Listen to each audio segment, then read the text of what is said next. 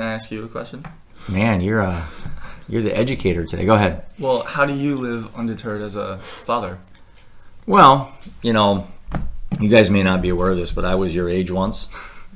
You've never been my age, so it's hard for you to understand what it's like to be an adult. Back when the wheel was made. Back in the Civil War, as you guys always say, when fire was invented. No, I guess it just comes as you get older, you kind of get a little bit more bulletproof because as the older you get, the higher the probability that bad stuff's going to happen. When you're younger, you have, you bury pets and grandparents. As you get older, you start going to more funerals and less weddings.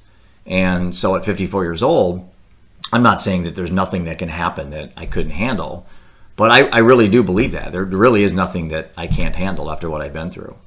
It's kind of hard to have a bad day when you lose a child. And when things do happen to me that are uncomfortable or I don't like, I keep going back to that moment on October 4th, 2016, when we got the call that Seth had died. And I compare it to that pain I had. And, it's hard for me to say that I could ever have anything worse. I honestly can think of a few things that would add to that suffering and agony, but I don't know if anything could ever be worse than that day. So living undeterred to me is taking the experiences you've had in life and building on those to make you a stronger person. I'm Steve Grant. I live in Greenville, South Carolina, and I'm married to Kathy. And I had two sons, the coincidence obviously here is I've lost both my sons to accidental drug overdoses over the last 15 years. Christopher nearly 15 years ago and Kelly nearly 10 years ago. How did you navigate through all this uncharted territory? I had you as a quote role model. I had you as a template. I read your book and thought, I read your book thinking, if this guy can do it, I sure in hell can do it. So, I mean, how did you get through all this when this was all new stuff back in the day when Chris and Kelly passed away? After doing the things that I did and starting a foundation and, dealing with two sons dying of accidental drug overdoses, I did I do talk a lot about the fact that I was ahead of my time. And 15 years ago when Christopher was, and then you got to go back 8 years of when it really started. So we're talking back going 23 years almost when he started showing signs of being dependent upon alcohol or drugs. That was a long time ago. And then, when he died in 2005, I didn't really reflect on it too much, but I didn't really know anybody who had died of a drug overdose. Right. And I really didn't know where to go to help myself before that happened, because 8 years was going on and we did a lot of things. We did five rehab facilities, a boarding school, numerous things. And it wasn't that I wasn't listening to other people, but I was hearing some of the things they were suggesting, but it wasn't. I think there's a tremendous more help there is now. But, then you go to 2010 and then lose my other son 5 years later to a heroin overdose and still kind of reflect that the only person I really know that's died of a drug overdose is his brother. And, right. and then all of a sudden, it kind of hits you that going forward here, all these young people, girls and guys are dying of accidental drug overdoses. And of course, now we're getting to the point where we're peaking at about 80,000 people a year, young people that are dying of drug overdoses. I think that's where they are now, and it's still on the rise. And it's a popular thing. It's terrible that you have to say that it's popular. But I did come along at a time when I really didn't know anyone other than my two sons for a period of time who had died of accidental drug overdoses. And I love the fact you said you didn't view yourself as a victim. That's one question I was going to ask you, and that obviously took some time because you did view yourself as a victim for a long time. Was there a certain point in time you just I had an epiphany moment myself, Danielle. Did you have that? Yeah, I've had several of them. It's funny because I seem to have one about every couple of years since I realized that, well, I think the biggest moment for me was when I got my aerospace engineering job. See, I thought that was going to fix me. And it's funny because my dad is also an engineer, and his dad is an engineer, or was an engineer. He passed away last year. And the men in my family gravitate towards engineering. And I think that was partially a way for me to get my dad to be proud of me. And like, oh, this will make my parents love me. And it didn't. But when I was, deep into my engineering career, I found myself feeling exactly how I used to feel when I was a prostitute. And I asked myself, why the hell am I feeling like a piece of trash? Why? And that's when I realized this is something in me happening, because I'm not in the streets anymore. I'm not committing crimes. I'm living a good life, per society's definition, but I still feel like trash. And that's when to be quite honest, Jeff, I became very suicidal. And I was just ready to end it. And I started Googling in YouTube. I remember actually putting in, why do I want to die? Because if you were looking at my life, I had, a nice car. I had a home that was paid off.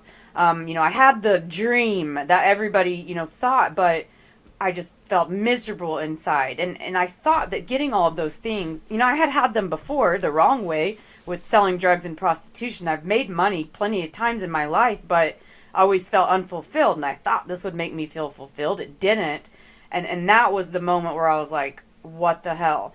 And so I just started researching, why do I want to die? And that led me to some YouTubers that were some spiritual gurus, and Eckhart Tolle, Sadhguru, Russell Brand, who Russell Brand I remember from like movies like, Get Him to the Greek, and I didn't even know that he had gotten clean and sober and was, being sort of a spiritual teacher now. But so really just seeing these really sensitive men, that pulled me out of my funk. Those were the things that I needed to hear from a man, and just seeing that gave me so much hope. And there was a lot of accountability, and that realized, that helped me realize that I had to be responsible for my happiness, but it was presented to me in a way that sort of, maybe, I don't know if this is the right way to say, but almost like filled a void that I had with my dad, having it presented in these compassionate, gentle men, and that was a game changer for me. I guess I wanted to move on too, and I know that you and I have talked at length about, and that's January 19th, almost 28 years ago, 1993, was a very important day for you personally, Kenyon, and myself as well. My dad was there that day. Why don't you talk a little bit about Chris Street and what Chris meant for you and to you, and how you've honored him, and I'll tell you a little bit of background, some things that have happened recently with me reaching out to Mike as well. Yeah, no, Chris was a big reason for my coming to the University of Iowa. He was my host, and I actually got to go to class with him. And funny story real quick is we were in class, and it was like an English lit class, and some people may know the story, but the professor asked a question, and I end up being an English major, but they asked a question and nobody raised their hand. So I, here's this high school senior, I raised my hand and kind of give my 2 cents to what the professor had asked. And as we were leaving the class that day, Chris was like, dude, you can't be embarrassing me like that. You're just a high school senior or whatever. So really that was kind of that solidifying moment that he and I really kind of bonded. And actually the breakfast, after the breakfast, before I left to go back to Michigan, he said, I'll see you in the fall, won't I? And I was like, yeah. So he knew after my visit that I was coming here. But, that night, he was a big brother to me. Pretty much spent all my time with him leading up to the season. He really showed me what it took and how hard I had to work just to get on the floor at Iowa. Even coming in that year, we had a veteran team, but I knew I'd have an opportunity to get a lot of minutes if I did what I needed to do in the preseason. And so he was a big catalyst for that for me, and showing me how to grind day in and day out. And, you know, if it wasn't for me, if it wasn't for him, I probably would have been really lost that first semester. But he was that big brother who would always put his arm around me. And so he and I we bonded that night of the accident. We're at a, team dinner, and I had actually rode to the restaurant with Chris and Kim and James Winters and I. We all rode together, but Chris and Kim had a class they had to get to, which is why they were in the car and James and I weren't. And so, it was pretty much by the luck of scheduling that I wasn't in that car accident as well, and James. And so who knows what would have happened. But what I take from that is, one thing I did find out, and I think I realized it about 2 years ago, is that sat with me more than I knew. And 2 years ago, I really had to deal with the fact that I never grieved losing him back then. It was kind of like we had to get back to business, even though we took time off. I was sitting at Mike and Patty's dinner table. Actually, I stopped by for lunch one day when I was in the area. I really broke down. It was like, I realized that I never really grieved his death. And though he meant a lot to a lot of people, and he's been honored in so many ways, that was one of the things that kind of hit me a couple of years ago. And I really had to deal with these feelings, because at that time, I realized like I'd been mad at God for so long, because it's like, we always ask why him or why her. And so for me, it kind of came full circle, but it was Mike and Patty that really helped me get past that and understand it and grieve. And, since then it's been, obviously I love them, to death, and Mike and Patty still texting stuff all the time. But yeah, it was very traumatic for me. And I just, all these years later, never dealt with it. So. I think we learn the greatest lessons in life at the deepest and darkest of times. And I don't mean to gloss over that for a lot of the journeys that a lot of us have been thrust into. We didn't ask for it. Right. We didn't say we want to have these challenges, these life-altering events that can really impact our hearts, but that's life. And what we realize is that it's a lot more fragile than we ever anticipated. And we often get these lessons at young ages, but unfortunately they don't bloom till much later on. And when I was growing up, I grew up right outside of New York City in northern New Jersey. My father was a financial advisor. My mother was a school teacher who taught something called ESL, which is English as a second language. They would always give me this advice and this guidance, and you're a young kid, like, oh, whatever, I don't want to hear about it. But what they were doing is they were planting seeds inside of me that would later bloom that I wouldn't understand until that happened. So the year was 1996. I just graduated from the University of Delaware. We like to call it the ass-kicking chicken down there, not the Fighting Blue. And I graduate, and I'm standing on the football field in this beautiful blue cap and gown, and Maya Angelou is giving her amazing commencement speech. And my mom and dad come walking down, and my dad gives me that little fist sign. My dad's from the Bronx. I'll clean his language up. And he goes, nice job, buddy. I'm like, Dad, king has arrived, man. He goes, sure. What do you want to do now? I go, that's easy, Dad. I want to be a financial advisor. I want to join your practice. And my father looked me dead in the eyes, and he said, there's no bleeping chance that that's going to happen. And I was angry, and I was upset. There we go. I was angry and I was pissed and I was all annoyed. But he was giving me one of the greatest lessons in life. There's no free lunches. You go out and earn it. Go get licensed, figure it out on your own. If it becomes your passion, your craft, your career, we'll talk in a few years. So as we were kind of talking about before we went on air, the financial advising community is a lot broader than most people realize. There's so many different levels of it that compact, that allow advisors to be able to have the proper information that they can do what's in the best interest of a client. So in the late 90s, 1996, 97, I became what's called a wholesaler. A wholesaler is someone who works for a company that manufactures a 401k. A mutual fund, an annuity. I can go right down the list. And they'll go meet with financial advisors, as you know well, and try to show you why you should use that in your plan for certain clients, whatnot. The reason that I did that was because it allowed me to go get licensed, just like everybody else, get all different initials after my name. But it gave me that opportunity to do that, to learn the business and see if it was a craft of mine.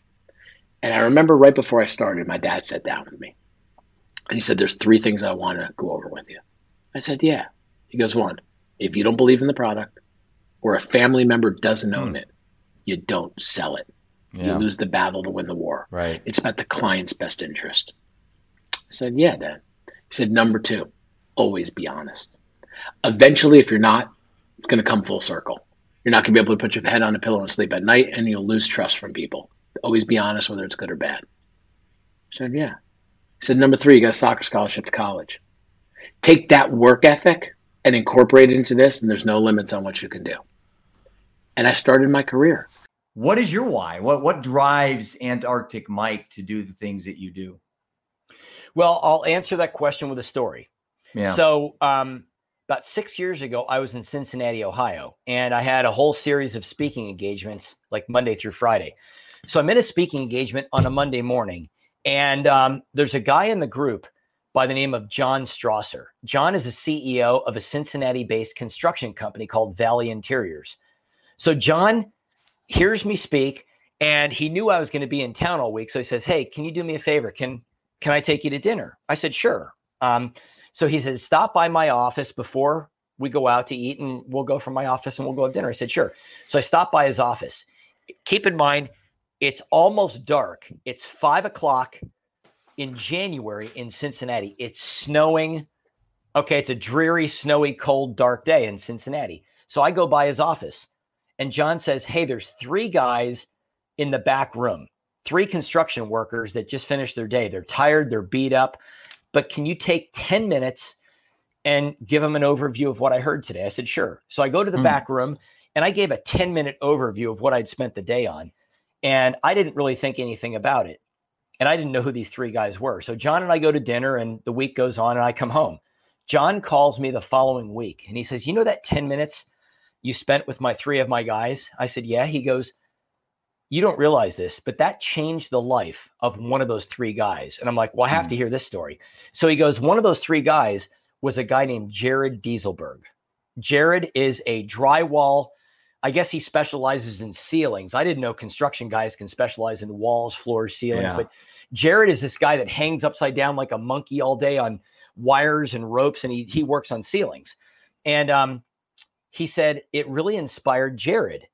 And I said, well, how did it change his life? And he said, well, Jared signed up to run what's called the Flying Pig Half Marathon.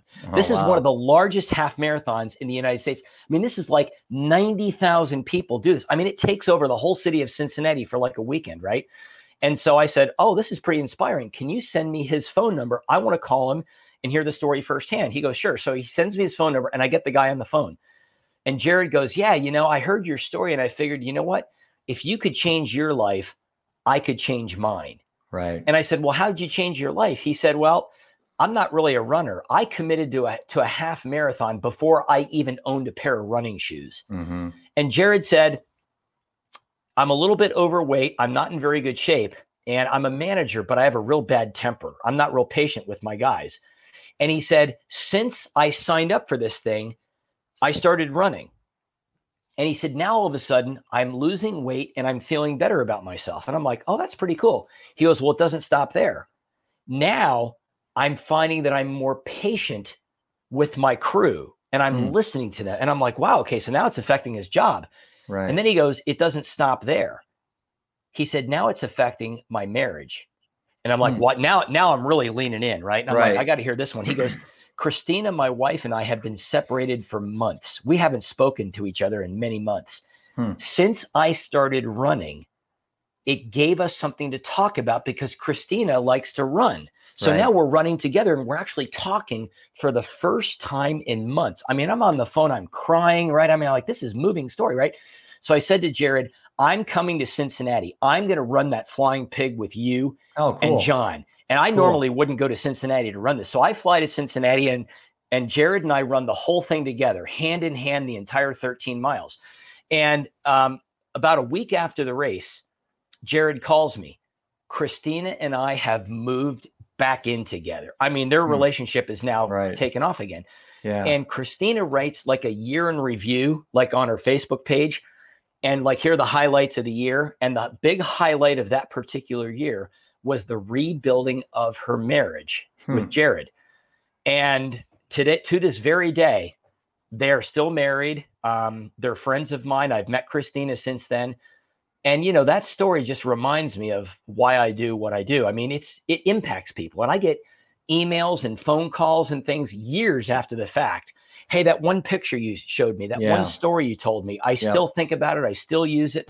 So your podcast you do, can you tell us a little bit about how long you've been doing it? Sure. What type of people you're looking for, and what's kind of the most, you know, what's inspirational about your podcast? Why should people listen and watch your podcast? Good question. Okay, so I'll go start with my background a little bit. My background is I'm a disability navigator and also live stream at night, which means that I work with individuals with disabilities to move forward in their lives, find opportunity and employment and whatnot. And I really enjoy that. And I've crossed all the years of working in social services and with different individuals with different barriers to their livelihood and opportunity. I really felt like everyone felt so isolated. Everyone felt so alone. Everyone felt so frustrated. And then when COVID hit, it just, everything just multiplied. And I think even in that year of 2020, I too felt a little bit isolated, being an extrovert, being someone that really enjoys being around people and being in my community. And I felt a little isolated. I'm like, what can I do? And how can I share? How can I interact with other people? How can I get other people to interact with those? And how can I advocate for all this isolation and all this trauma and all this depression and all this anxiety that people are feeling, all these overwhelming sensations that people have never really been exposed to or even allowed themselves to feel. And when we're confined, when we are quarantined, you really have to come to terms with a lot.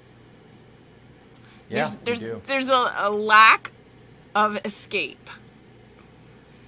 So in that, I found the time to build the live stream show, and really that was to highlight the voices of other individuals, again, with their trauma, their stories of trauma, their stories of their mental health, and all the barriers that come with that, and all the difficult struggles that they go through, and how can we help each other? How can we say, you know what, I've been through that too, and you're not alone. It's happened to me too, or hey, that sounds kind of like what I've been through.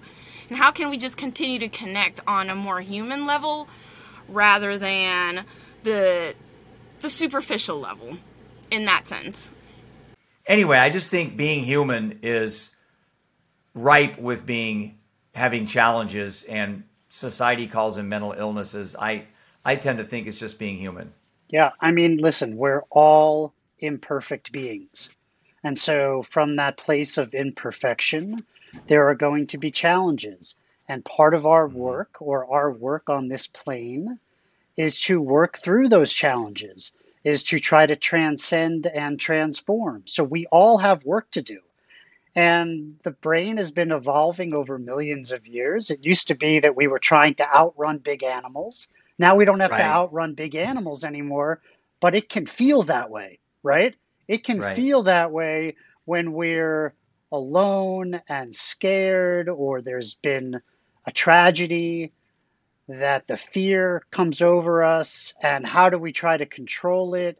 And so we do lose ourselves into our mental unhealth, or whatever it is that you want to call it, because we get lost in the mind. So just losing ourselves in the mind is an unhealthy experience, because we're not present with our feelings anymore. We're not present with our emotions. That is who we really are. The thoughts, some of those were dropped into us as beliefs, right? Like, Jeff, you're supposed to be this type of person, or you're not supposed to be this type of person. John, you're going to be a lawyer. You're going to be a writer. You're not going to be an artist. You know, that stuff gets dropped into us. We adapt it. We make it our own. And then we forget that it wasn't even ours to begin with. What's the last one you have? Well, I've got two. Oh, yeah. So I guess we got to see this, which you showed me this earlier. This is one of our favorite pieces of equipment. and he's not just a teddy bear. This is It's- called the Boo Buddy bear, and the idea behind him is I'm not going to turn him on because he'll have to calibrate and do all this Well, stuff. I It'll don't take want too you long. to turn him on anyway. So. Yeah. So anyway, what he does, he's got fairly sophisticated electronics in him. He has an electromagnetic field detector, just very much like this, without the audible signal. If he detects EM changes around him, like if a child spirit were to come up and grab his hands, you'd see his paws light up. So I thought you were kidding me. His name is really Boo. He's really a Boo Buddy is what he's called, but the manufacturer calls him Boo Buddy. Yeah, we call him Hal. No, I just made it up. No, it's just Boo Buddy is what they call him. You ever thought about talking to somebody like a therapist or something? Or I thought I was. oh. No, You're talking yeah, to right, you're talking to many people. You just can't see them. That's exactly right. So anyway, he's Boo got Buddy. that. Boo Buddy tracks kids. Well, yeah, that's. But I always emphasize. Can to I hold people, him while I get absolutely. possessed or something? No, not there. No, I'm just kidding. No, you should be fine. Should be fine.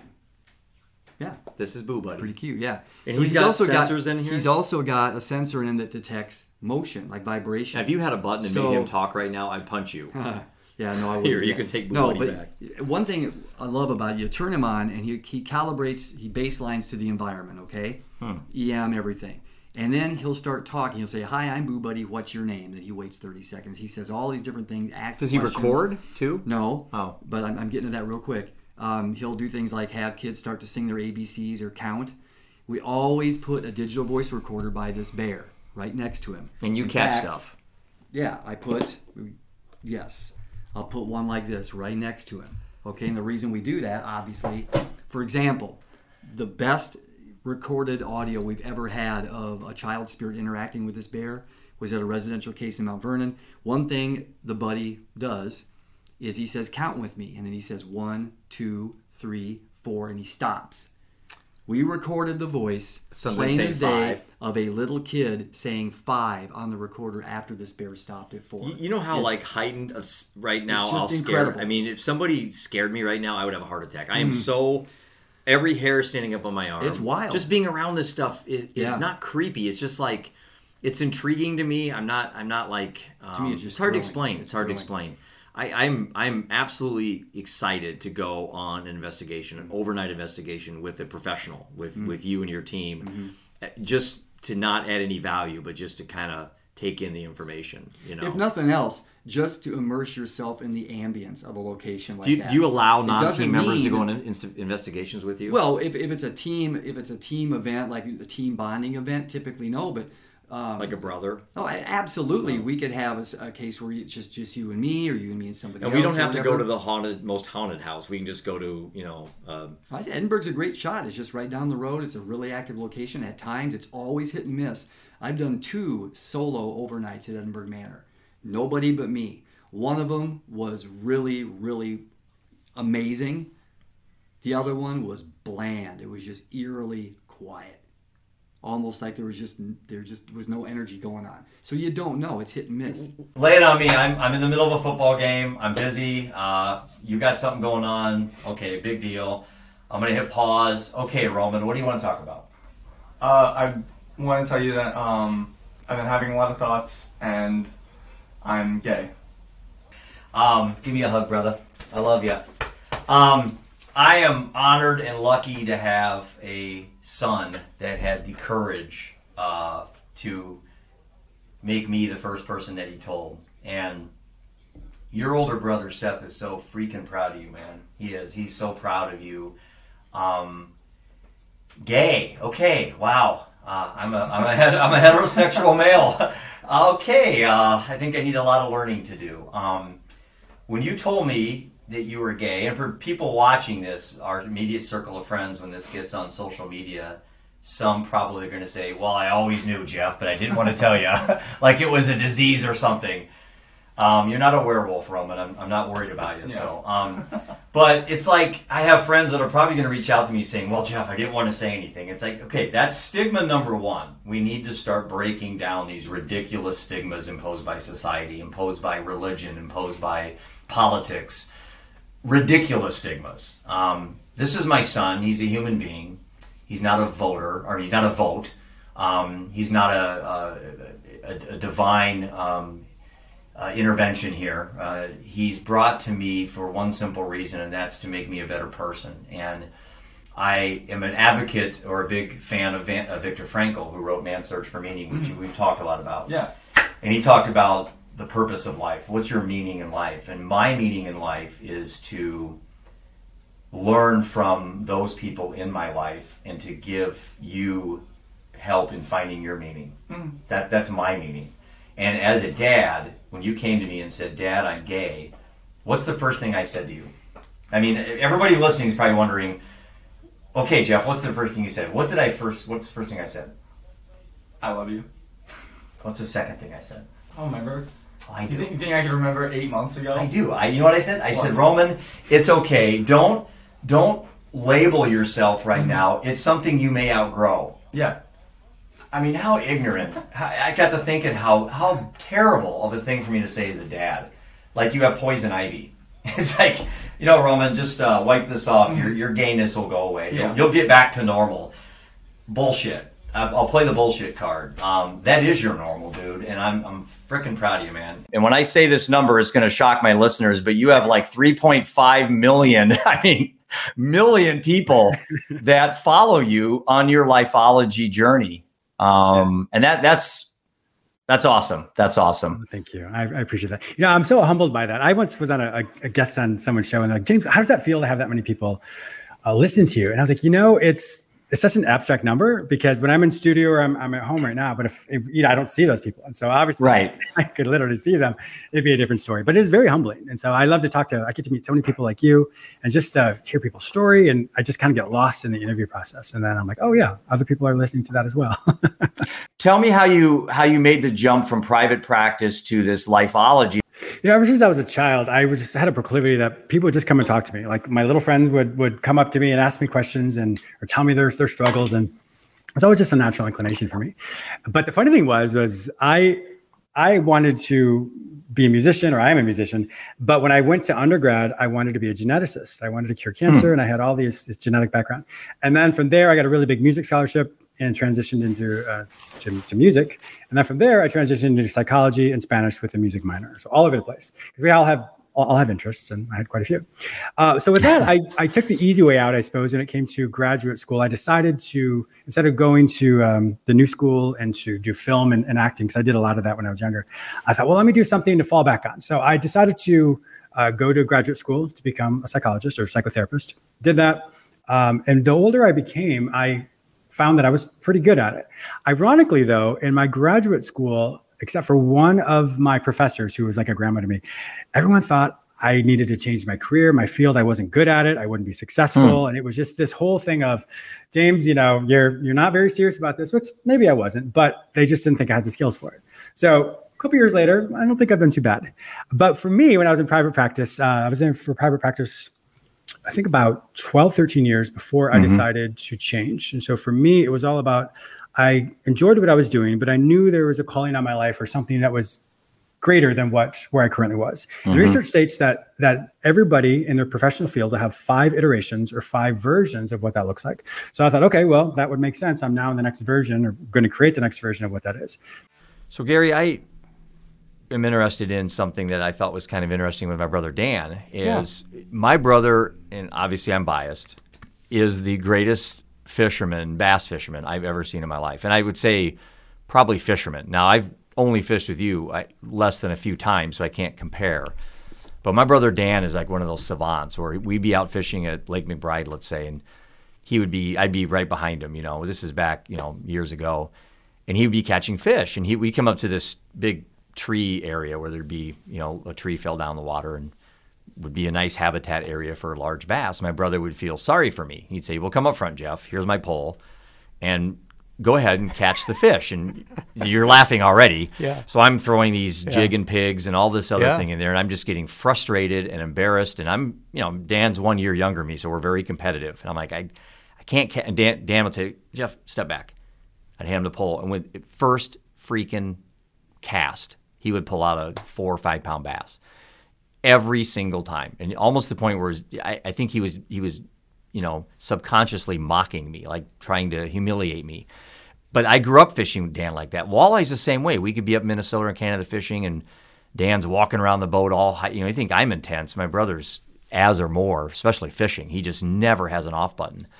So where I'm going with this is this. I asked him one time, why don't you do this professionally? I mean, literally, just go make a, yeah, exactly. And I think he maybe dabbled in it or something. I'm not sure if he ever did. I think his answer was pretty much, Jeff, at that point, it would take the fun out of it for me. And boy, I thought about that. Not that I have any professional skills. I mean, I can't be a pro golfer because I suck. But for Dan to say that, I thought that's an interesting observation, because there's a lot of people in life that are highly talented. My brother Steve's, again, a very gifted musician. And, he's taken it to the highest level he wants to go. And that's playing for this Elton John tribute band, which is phenomenal. But, at some point there becomes a respect for the career you're in that, hey, I don't want to go any further. I'm happy where I'm at. Did you ever question your decision to jump in tournament fishing, and did it ever take the fun out of it for you? Well, yes and no. I didn't question the decision because I wanted to prove to myself that I could do it and that I could compete at that level. And I think I was satisfied. Yes, I did that. And yes, I survived it. And yes, it's a grind. It I mean, is, God, you guys would go out and pre-fish for 3 or 4 days. Oh, and yeah. I'm like, mostly that's pre-fish. Yeah, mostly a week to 10 days for some people. That's my son plays competitive college golf, and they play one practice round. Yep. They don't go in a week before and play 7 practice rounds. I mean, Right. that's a massive commitment you guys make. Yeah, it's sometimes, Jeff, it's almost overwhelming. Yeah. When you think about all of the decisions that you have to make, not only before the tournament, but during the tournament. Right. And most of the successful walleye anglers are going to tell you that it was the decisions they made during the tournament day. The adjustments. The adjustments. Yeah, because you don't think about that, but a college basketball coach or a football coach at halftime is always making adjustments. Yes. Fishing, you got to do the same thing, right? Yes, you got to do it. Weather changes, Exactly. temperature drops. Oh yeah. And if you're going to enter tournament fishing to make money, I'm going to say no. It's like the Marines. Many are called, but few are chosen. So you've got so few at the top of the walleye game. I think if you look at tournament fishing, you mentioned earlier the bass tournaments. Yeah. And in the crappie tournaments and the redfish tournaments, actually the bass tournaments have so much more incentive financially for people to fish compared to the walleye. I know that this year, 2021 will be the second year of a new tournament schedule called Head to Head, where you have a walleye person in the boat fishing with a photographer, camera person in the back, and you're live streaming. Oh, really? You're live streaming Interesting. on Facebook, and you're competing with other anglers who have the same setup. Like a split screen type Yeah. thing? Oh, cool. Yeah. That's cool. And last year they ran the tournament for the first time, and it was so successful they're coming back. Like the video games you see where you can fish video game fishing. Yes. Yeah. Interesting. Yeah. Head to head, and big entry fee, and it's by invitation only. Yeah, and I don't doubt we'll have a lot to talk about because we go back a long ways. For those that are new to this podcast, I lost my oldest son, Seth, at the age of 23 from a heroin overdose. Carson was Seth's best friend through high school. And if I get a little emotional, I apologize. It's kind of normal for me these stages. But so I wanted to get Carson in here for a lot of reasons, but one was kind of that common bond we had. And I remember coaching you and Seth in basketball and the battles we had. And at some point during the hour conversation, Carson, I'd like to kind of get your input on maybe from your lens, from your perspective. Mine's from the dad perspective, but where are you from? Where are you at right now? Where are you living today? Well, for the last 4 years, I was in Chicago to, growing the business kind of through there. But when the pandemic hit, I moved back actually to Cedar Rapids. How long have you been back then? A couple of years? Literally since about a year. Okay. And again, I mentioned you were an entrepreneur and a CEO and a founder. And at 27, I think, right? 28, Yep, 27? that's correct. Okay. 27. That's awesome. That's awesome. I want to talk a little bit about this journey that you're on, and I want to definitely talk about Fan Food. I've been admiring watching you build this brand. You guys are really good at marketing.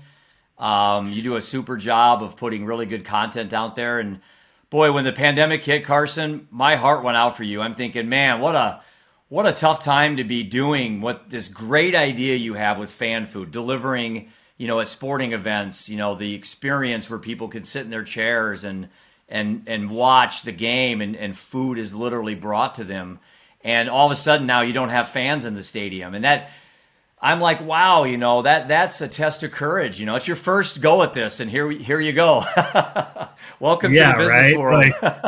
Exactly. It was like, as an entrepreneur, you're like, you feel like you solve one problem, two more arise. You know what I mean? And when that came up, it was just like, okay, I guess we're going another round in the boxing match, because it's like, how many punches can one take? I mean, when the pandemic hit, it was, we were forced to get really creative. Aside from, we had to make a lot of tough decisions operationally, right? When your business does rely on large event gatherings and this kind of unforeseen event occurs, like, yes, we had to make a lot of tough decisions to our employee base, but we pivoted into new markets and leveraged our technology to create a new business line that, I think in the long run has a lot of potential, and one that allowed us to keep cash flow coming in. So, to survive it out and come out on the other end. And the platform that we were building, we were excited about it pre-pandemic, but in a post-pandemic world, we believe with mobile ordering that'll become the kind of standard to help, support social distancing initiatives as venues do start to reopen. So, those are priceless memories, and I think every family can relate to those. And when you encapsulate that in a song so beautiful, like the song you wrote, every time I hear the song, I tear up. I tearing up now. Sorry. I loved writing that song, Boulder Beach, because I just, so many great memories, and especially with Seth. Like, whenever I think of Boulder Beach, I always think of Seth too, because he loved that place. And so I had to write that song because everyone loved Boulder Beach. Like, the family history there, I already get choked up every time I talk about it too. So back in where I was going with Boulder Beach was that we used to have a talent show. Oh yeah. And that's really the first time I was introduced to this young phenom, Maddie Renner. I wrote one of my very first songs on a plate, and they ended up singing it at one of the talent shows and ended up winning. So I was like, hey, I must be okay at this. So yeah, Boulder Beach Talent Show was like the America's Got Talent moment, the golden buzzer. And with that, Maddie Renner will be playing Boulder Beach.